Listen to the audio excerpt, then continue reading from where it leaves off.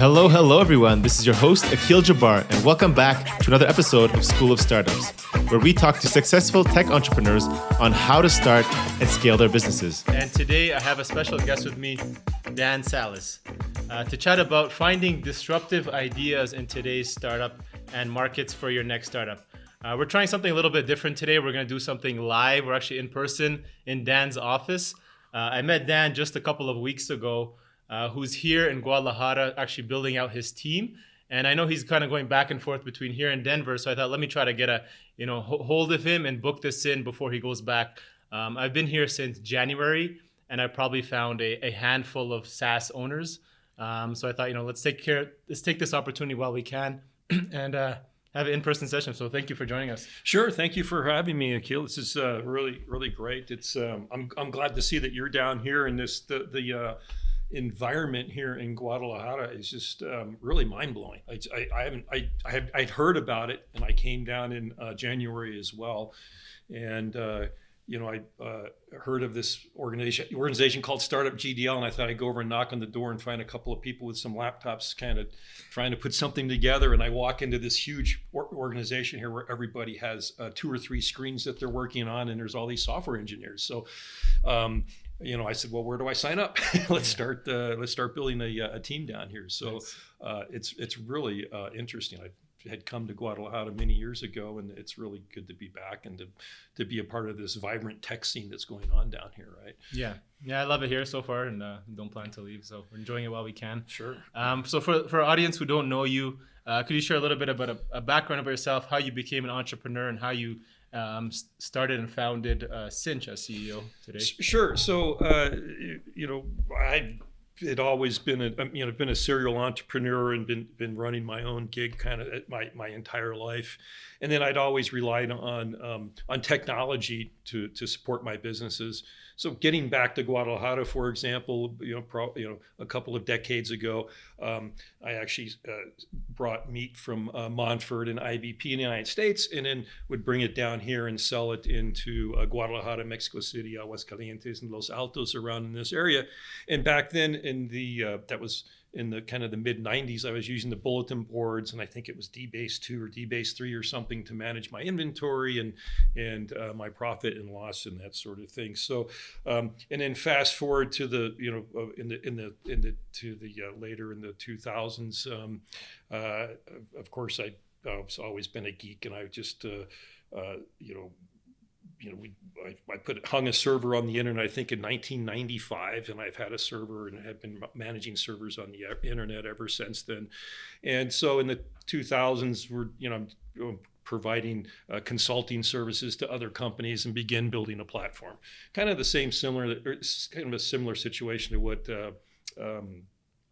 they were doing over at NetSuite. They started with financials. We started with online commerce and that sort of thing. So we have been building a platform really since the kind of the mid 2000s is when we launched our first e-commerce platform, and then have been building kind of this. The dream has been to build a platform that anybody could manage their entire business on, right? So you could sell online, you can manage your inventory, you can run a point of sale, you can run repair operations and that sort of thing, and really something that's accessible to not only larger companies and mid-sized companies, but to small micro companies as well. And so that's what really gets me excited, and that's what we've been working on for quite a long time now. Cool. So I know that when people think of the word disruptive, that's kind of what we're trying to talk about in this episode. They think of words like AI, blockchain, flying to Mars. This morning I heard Elon Musk's new podcast on Joe Rogan. He was talking about Neuralink. So these are things that people, young people maybe think about. In comparison, you maybe picked what many may consider like a boring industry because It's ERP, yet it still actually is ripe for disruptions. How did you decide or come up with, uncovering that this is a problem that we need to tackle and there is opportunity to still disrupt it? Well, sure. Well, I think that there's a couple of things going on there. First of all, AI is interesting, and I think augmented reality and virtual reality is very, very interesting. But it still has a long way to run. Just the augmented reality of just the audio that we have, to where now we can have something in our ear and the computer's kind of talking to us daily is something that's very interesting. But I think we have another couple of decades to run before we really have, kind of full virtual reality and more augmented reality. And then when it comes to artificial intelligence and machine learning, I think that I kind of agree with Andrew Yang's analogy that before we have to worry about the machines taking over the world, I'm more concerned about the overpopulation on Alpha Centauri than I think we have a long way to run. I think that we're a good 50 to 100 years out from having really good solid AI. The other issue with AI is that how do you apply artificial intelligence or machine learning to processes that are still on paper, for example, right? Sure, yeah. And so we, a good number of our customers are Ace Hardware stores, for example, where they still manage many of their processes on paper and make good old-fashioned phone calls to their customers to update them on repair orders, for example. And so until they're able to digitize that and get that into ones and zeros, then there's really not a whole lot of AI that can be applied to that. Mm-hmm. So and then kind of the driving factor has been that the customers keep coming and asking us. They can't, these smaller companies can't seem to find good solutions out there, right? So, and I think we're kind of in a transition period from web, the 2.0, the 2.0 version of the web, where now we have Facebook, we have really good access to electronic communications, we have text messaging and WhatsApp, and we have good email. We can get email for free from Gmail. We can create documents and share documents and store documents, that sort of thing. And connect on Facebook and other social platforms. But I'd say that that's kind of the easy part. Sure. That now you've just you've done the easy part, and then there's point solutions. So as a part of that 2.0, is that companies were looking for email marketing, for example, to say, well, I need a way to manage my email communications with my customers. So, constant contact as a point solution worked really well, but I didn't really care if it connected with my e-commerce platform, right? I didn't care, but I think that's changing. Mm-hmm. What we're hearing now is customers, and I think even enterprise customers are turning around and saying, look, it's really important that I have everything on one platform, so I'll give up a little bit of functionality, for my email marketing, for example, as long as it is now integrated with my e-commerce platform, right? Mm. That's becoming more important, and I think that's really becoming the really difficult problem to solve. So, just as an example here, recently, I'm still getting email from airlines asking me how my flight was, and to take the survey to let them know how my flight was when the flight was actually canceled. So obviously their systems, even those large airlines, their systems aren't talking with each other because they're using disparate systems, and that integration is something that hasn't been done very well yet. So I think that we're in at a stage where that we're finding out that the interoperability between systems just isn't working all that well, mm-hmm. and probably will not work all that well into the future. And so as an analogy, let's take a kind of a simple problem to look at that with. So let's think of a product. So you have a product that you're selling either online or in your store, and then you have some pricing associated with it. So let's say that you're selling coffee cups, and then you say that, well, I'm going to have on my e-commerce platform, I'm using a point solution, and it has, for simplicity reasons, let's say it has a dealer price, a retail price, mm-hmm. and a cost associated with it, right? Sure. And then I'm going to sell those in my store as well as in my point of sale. So let's say my point of sale has maybe those same costs, but now it has some promotions engine that runs that says that, well, if a customer comes in and they're a loyalty customer, then I'm going to give them a certain discount and a different price. And then let's turn around and say, now I've got an inventory system and I have a couple of more, some different fields over here that I need to map, right? Just trying to get the some software engineers in a room to talk about, to decide which fields should be mapped and how they should be mapped is already very complex, just with the small number, with 3 systems you're trying to integrate, right? And with just a small number of fields.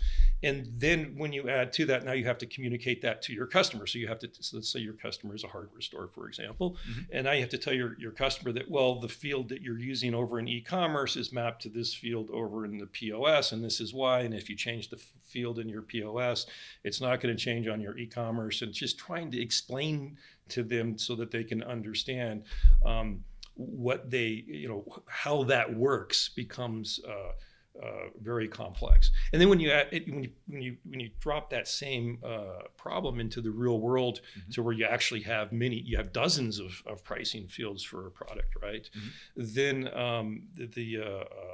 you increase the magnitudes, you increase the complexity by magnitudes, right? And then when you add all the other fields that you have for products, for example, so in our platform, for example, we have over 70 tables that manage product properties, everything from customer pricing to different products, different properties of products, to faceted searches, for example. So even it's something like a faceted search, trying to integrate that with other systems becomes almost impossible. And what I see is that the large software companies out there, what they're saying is, well, let's throw a bunch of engineers at it. Let's just keep throwing software engineers at it. So one of the largest companies in the world has somewhere in the order of 3,000 software engineers working on porting their software over from a very old system into a newer system. I won't go into names here, but I think that all the vendors have the same problems, and they're failing. They're failing to deliver. The customers are not happy with the product that they're delivering. They're pushing out their sunsets. So they just one company pushed a sunset from 2025 to 2027, in some cases 2030. Depending on who the customer was, and so I think that they're running into that. Again, just it's kind of like if you wanted to write a really good book, and you said, well, this book isn't good enough, so let's just get a whole bunch more writers in a room. And that book isn't good enough. Well, then let's get 1,000 writers in the room, and they're all sitting around. Okay, you're going to go write this scene, and you're going to go write that part, and everybody goes back to their desk and stares at it and says, What was I supposed to do here? And so my argument and our philosophy is that the platforms of the future are going to be, they need to be built from the ground up. The integrations need to be native integrations. In other words, the tables and the design of the software itself has to be built natively from the ground up to work with each other. I'd even argue that when you acquire other companies, so that there's again, going back to larger companies, when they purchase another POS vendor, that they never really do the integration properly. Right. And the reason I know this is because I know a lot of sales engineers that work at these companies. Okay. And so the other thing I see in the market is that the sales engineers, that their job satisfaction is an all-time low, because they're going in and making promises of what the software can do, and then they're finding out that the customer, the customers aren't getting the companies they're working for aren't able to deliver what the customers have been promised. And so I tried to partner with a couple and on a couple of deals, and they said, well, actually, your software probably works better than ours does, because our software isn't working all that well. So I think that we're going to see these very large enterprise software companies probably turn into the IBMs over the next 10 or 15 years. And so I think in 2035, the the taco vendor here on the street, or the little place where we go and have those hamburgers, right? Yeah. That little restaurant and Walmart will be using the same software package, right? And that company will have a $10 trillion plus valuation. Right.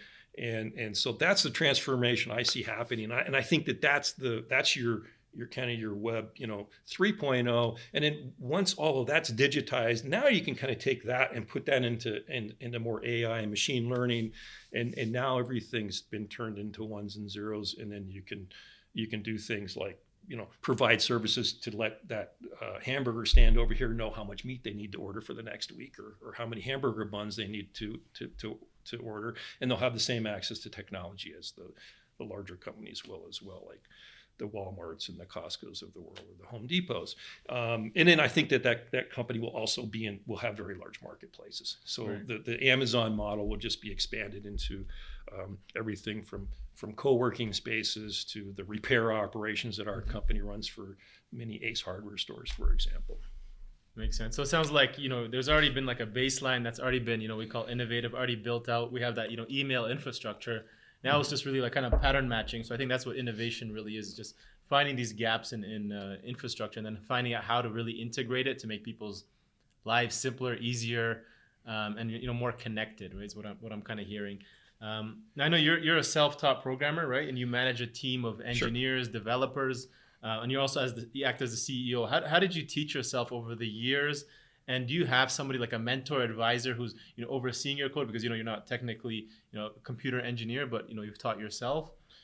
Sure. Well, the answer is no, because I've been working as a software engineer for the last 20 years of my career, for the kind of the second half of my career here, and then even before then, it was I'd been using the technology out there to help run my businesses for my entire life. And so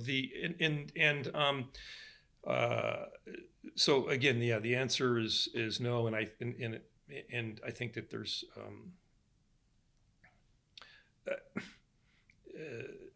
I'm not sure that I agree with the experts, quote unquote, in a lot of cases. Sure. So a lot of things that I hear out there that I think are probably wrong, like the debate between using, for example, doc stores and relational databases, and doc stores are becoming, good enough to be relational databases, and you can run transactions, blah, all that kind of stuff. I think that to run, to run an ERP system, that you need transactional databases, and so I am the leader of the technology here in the company, and then cool. And it's been my passion. It's really enjoyable to me. I think it's really interesting. Cool. Yeah, I think because they're really complex problems, right? We're talking about solving. So when you're sitting down and you're looking at database tables, you're trying to figure out, well, I have, the stuff that we're doing, it's what Musk is doing is easier, right? Going to Mars or something like that. The sun isn't just going to appear over here sure. the next day. It's not like you say, well, what happens if if Mars moves, or if the moon goes over here, or the sun does this, or what happens if there's a shutdown because there's a virus worldwide and all the companies have to shut down for a while? What kind of impact does that have? So every time you're building something out, you have to think about, well, is a company going to want to change this price, or are they going to want to do this? And what flexibility do you need? And the answer is that you need an unlimited flexibility, basically. Right. That you really need to no matter what you build, somebody's going to come to you and say that, we need this. We have this requirement for this reason, and you'll think, I didn't think that would come up. So you have to think of everything. So it's extremely challenging, and it's really a lot of fun. Yeah, I think if you have the passion and you have the interest these days, I think you can be self-taught, just like you taught yourself programming. And I'm an engineer by trade, but now I'm working as a marketer, consultant, and investor. All of that has been taught out of interest.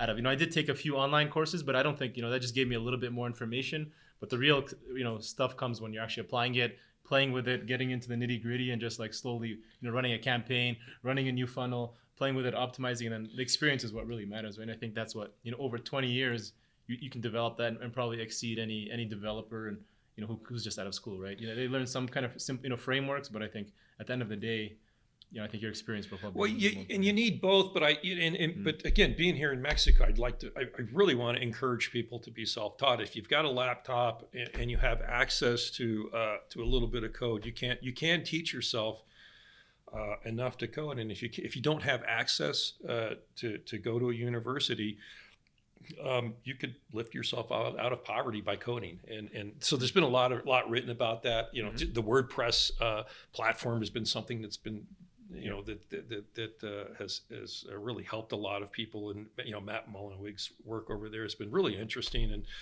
And I would encourage anybody out there that's interested in this to pick up a laptop.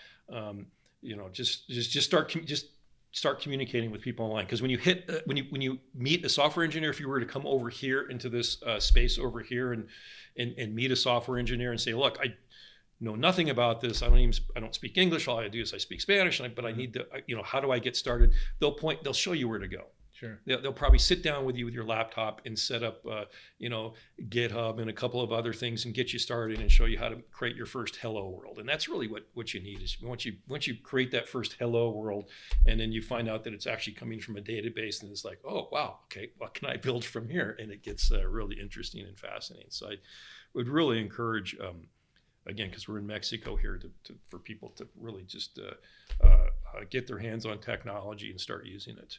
And learn what's available. Cool.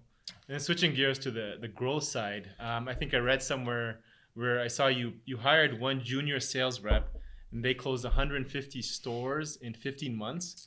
Can you share with our audience, what was so effective in your selling process and in selling your product early on there? Sure. So that's something that's always extremely important for any SaaS or any startup, and that's that product market fit, right? Yep. Is that you need to have a really good, solid product market fit. And although we have a large platform, the way we architected the platform is that we can create multiple products, right? We can within a couple of hours, we can create a very specific product for a specific vertical, and it'll look like the product was built specifically for them. That's what we did in this space, which was this kind of this repair space. We found a little niche market, which was the outdoor power equipment repair space, and we created a product for that.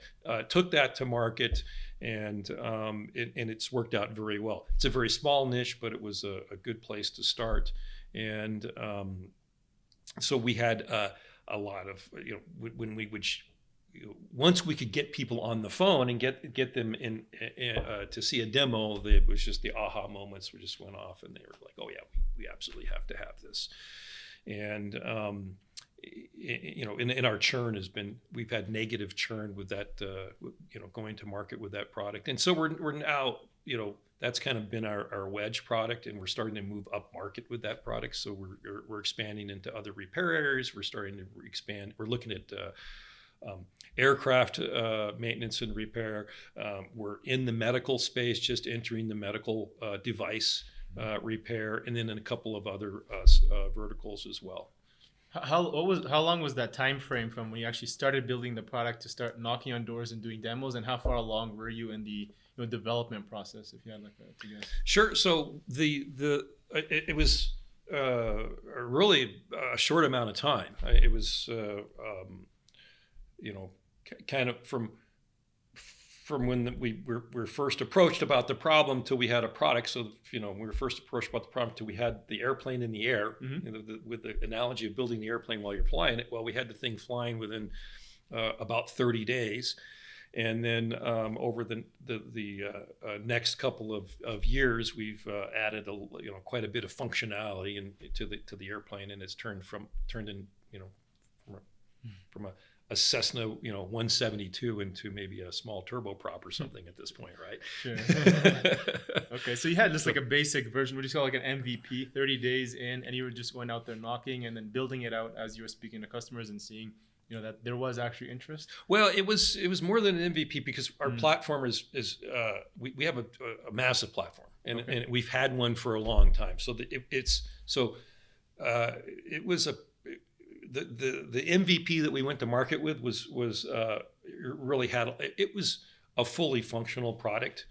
It's just that the expansion and kind of flying the airplane and while building it is in of course Ace Hardware stores, for example, or these small independent hardware stores also do rentals. So then they came back and said, well, hey, this software works great. Can you do rentals for us? Mm-hmm. Sure, we'll roll out a rental module for you.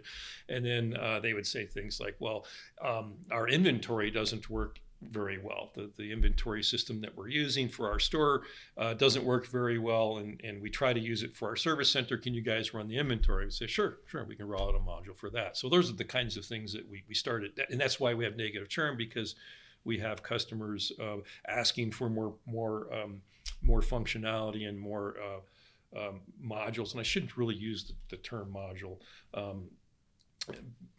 Because it indicates that there has to be some sort of integration, but that's where we, so it wasn't really going from an MVP to something that was working better. It was more a matter of adding more functionality that the customers were looking for. Got it. And then so many of those customers were also saying, well, can you replace our POS? And so we're saying, well, give us a little bit of time on that one. Yeah, that's a big challenge there. Sure. Yeah. So I think you started off kind of middle, lower market, and then now you're slowly building up. You said, going up maybe, mid-market, maybe higher kind of enterprise. What's, for that specific industry, it seems like, manufacturers or people who are, need that kind of e-commerce and functionality for all their products. What's your current sales and growth process that you've seen to be proven to work for that? Are you just knocking on doors or what else are you guys trying? Well, at this point, we seem to have enough work organically. Okay. Coming in the door, and we're certainly moving the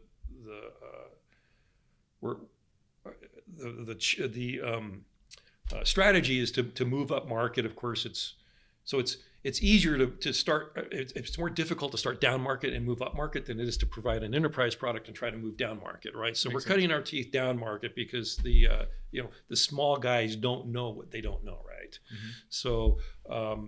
We'll have small guys ask for pricing engines, for example. Oh, by the way, if you're going to do inventory for me, can you do purchasing? They don't even know it's purchasing, but they say, but can you go out and shop around at all of these different vendors and get me prices and help me make a decision as to what I should buy? And they don't understand that that's actually something that would cost them $250,000 at a minimum to configure and tens of thousands of dollars a year to run, right? Yeah. So they're very demanding, right? And it's a good place to kind of cut your teeth, but it's also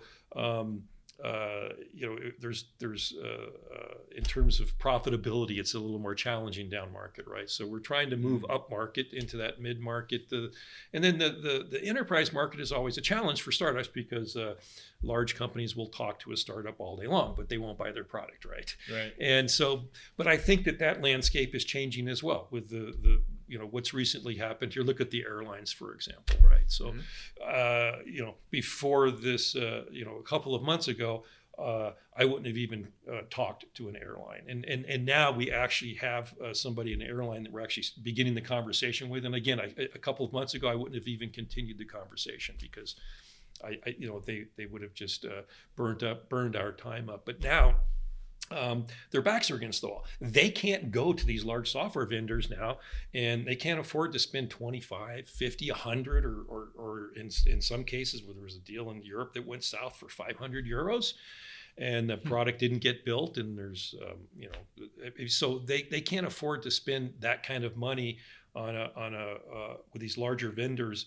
and with the possibility of failure. So I really think they're going to start looking down market, and it'll be it's going to be a really good opportunity for smaller companies to build products for enterprise size companies, if that makes sense. And so that's our strategy is to move up market, and then really the strategy here is when I said to hold on about the POS is that kind of we're working on a POS product right now that we expect to release Q1 of 2021, right? Okay. And have in paid beta by the end, by probably Q4 this year. And that'll just kind of wrap everything up. Then we'll have everything. We'll have we'll have a full POS. We'll have e-commerce, inventory, purchasing, e-commerce, repair modules, just a whole host of software that can basically run your entire company. And then we have a couple of of customers that want us to run everything. That are asking us, as soon as you've got the POS, we want it. As soon as you have this other functionality, we want it.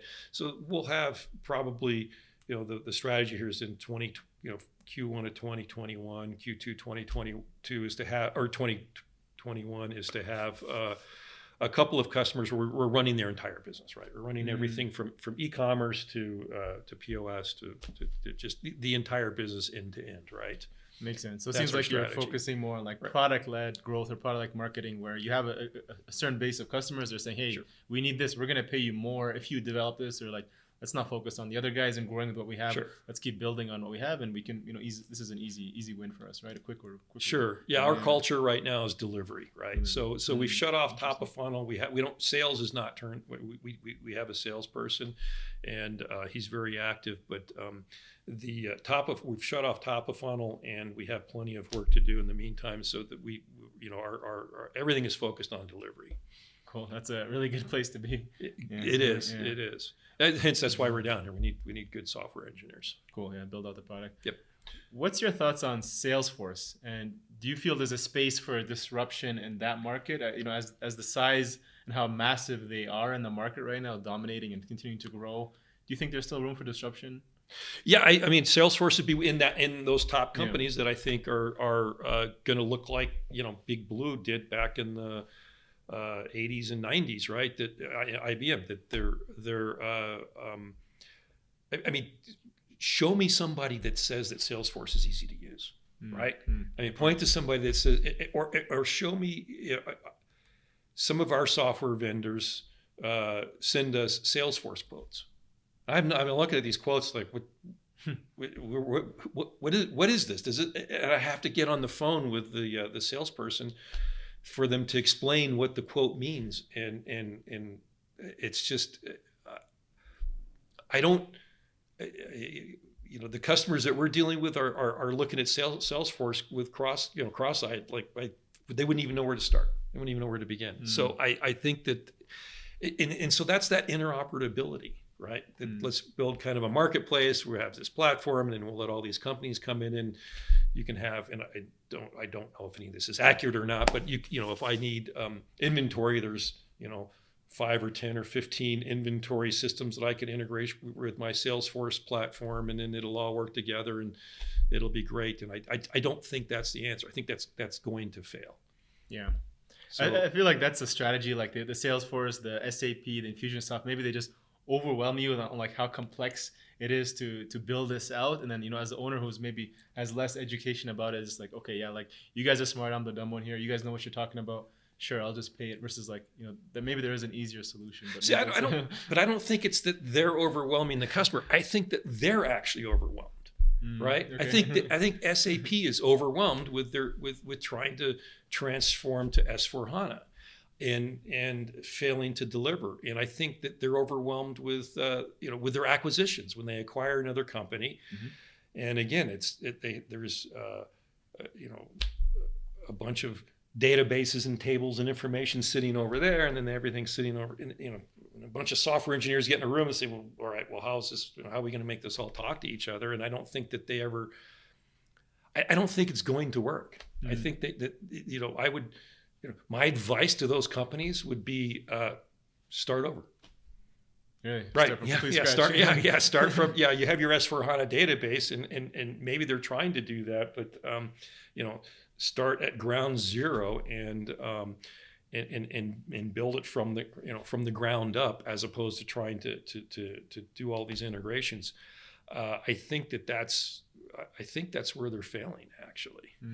So they built this big ugly tower, so it's hard. They're trying to fix everything in between. So just knock it down, start all over again. Right, knock it down, and or build one next to it and have it. It's kind of that lift and shift thing, right? And I think that's where that would be the longer term strategy for Cinch, for example, is that we see a lot of opportunity there to acquire on-prem solutions and just do a lift and shift, right? Okay. You acquire an on-prem solution where customer satisfaction is an all-time low. So there's a company owned by KKR where that situation is happening right now, and you you replace the old on-prem software that the customers hate, and then you drop in a SaaS solution, and then your multiples go through the roof, right? Sure. And then your customer satisfaction goes through the roof, and your customer lifetime value goes through the roof, and then you don't have to spend that 3-to-1 CAC. You're probably spending, a lot less than that on CAC, right? Right. Yeah. Sure. It's a cheaper an acquisition, but growth by acquisition, right? Sure. Yeah. Sure. So if I'm either an existing SaaS founder, I'm running my company, maybe I'm early stage, or I'm looking to start from scratch. You as a serial entrepreneur, do you have a framework or suggestions on how to find other business models to uncover some that could be worth tackling here today? And don't do what I did. Okay. Yeah, don't try to tackle the largest problem. Right. Okay. This is don't try to solve the largest problem there is to solve, which I think this is actually where we are. Go for a point solution and build something up to a few $1 million and sell it off. That's what I'd say. Okay. Yeah. Okay. What's the number one challenge you're facing right now in your business? So I think the largest challenge is really just trying to move up market. Okay. Gaining that traction with looking for the first enterprise deal is really, I think, is a challenge. And trying to make sure you pick the right one so that they don't, a lot of startups have failed because they've spent too much time with enterprise deals, thinking that they're going to close. So I think that's the challenge is moving up market. Do you feel like are you seeing any differences in responses or people willing to move forward based on the current environment with the virus, or are people still having those conversations? We're getting more, yes, we're getting more hits and more interest when we're reaching out to somebody on LinkedIn or we're posting an article. In fact, our sales guy just got a hit from a huge company just the other day. Just actually, I think it was yesterday. Cool. That we probably would not have seen a couple of months ago, right? Interesting. So it's actually doing the opposite effect for you guys. Yeah. I think that again that the budgets aren't there that were there a few months ago. They can't blow $25 million on a deal and just hope that it's going to work. So I think that they'll be looking down market and saying, well, if we could spend a few $1 million with these guys and get something to work, then that might be a better option. So. Yeah, I feel like people are really looking internally right now, right? So they're saying, maybe we really need to look at what's out there, not just continue. And this is an opportunity. Let's take it. Let's explore what other options are there. So that's interesting. Sure. Yeah. Sure. So I think it's a really good time to be an entrepreneur and to be in this space, because I think things are going to change dramatically. And I can't emphasize enough how much I see that these larger companies are failing. Yeah. And I know this. The sales engineers at these companies are just. It's the. When you get behind the scenes and hear what's going on, it's not a pretty picture. Yeah. Do you suggest that as a tactic to figure out where a problem is? Maybe go speak to sales guys or sales engineers and see what they're complaining about. I wonder if that could work. Because I know a lot of them just like to complain anyways, right? So they say, hey, this thing's just not working, or we need to. This thing just is never. They've been talking about it for years and they just never get it. Yeah, I don't know how you solve it. I had another sales engineer that went to a company I won't name again that runs an e-commerce platform, and he said, "Oh yeah, well, I'm going to work for this company and they're using PHP." And I'm thinking, okay, all right, that's not actually. I don't think that's a positive. Yeah. Yeah, sure. So, okay. I don't know. Yeah. I don't know. Yeah, just a thought anyways. Yeah. What does 2020 look like for you, and what are you most excited about for the year? Sure. My excitement is to deliver our first retail group that we're running the entire business end to end, where when they don't have to do any integrations, they don't have to do any nightly data loads or when somebody comes to their website and they look to see what's available at what store, it'll be live data. Right. Okay. To where we can actually, decrement what's being displayed on the website there live to say that, well, somebody's actually just purchased this. So now we're going to drop, now the number's no longer 10, it's 8. Right. as opposed to the large enterprise guys out there. So how many people have gone, how many times you've gone to a large company, you've looked online and it says they have 5 there, and then you go to the store and you look and there's none there, and you go and you ask the clerk and he's looking, at the same crappy software that you were looking at online, and he's like, well, and then 20 minutes later it's like, well, I guess we don't have it. So you need to go, try the one in Inglewood, but it says they have them in that other city over there, but let me actually call them first and verify, right? Exactly, so anyway, that's that's happened to me endless times for sure with go to the Best Buy, and it's not supposed to be happening these days, but it is, because it simply doesn't work. Right. So we're looking to build something that actually works, right? Cool. And where we can run their small business end to end. So I'm really excited about that. Cool. When can our audience expect to see that launch? And we'll have that Q1. Q1? Yeah. Next year? We're there. Yeah. We're Cool. All right. Well, where can our audience get in touch with you and learn more about Cinch or? Sure, just Cinch at CYNCH, right? .me, okay. And or you can send me an email to Dan at CYNCH.me. Okay. Anything you want to add before we wrap this up? I don't think so. I mean, thank you very much for having me. And again, I'm really excited about what's going on down here in Guadalajara and the tech scene in Mexico, and I just I really hope that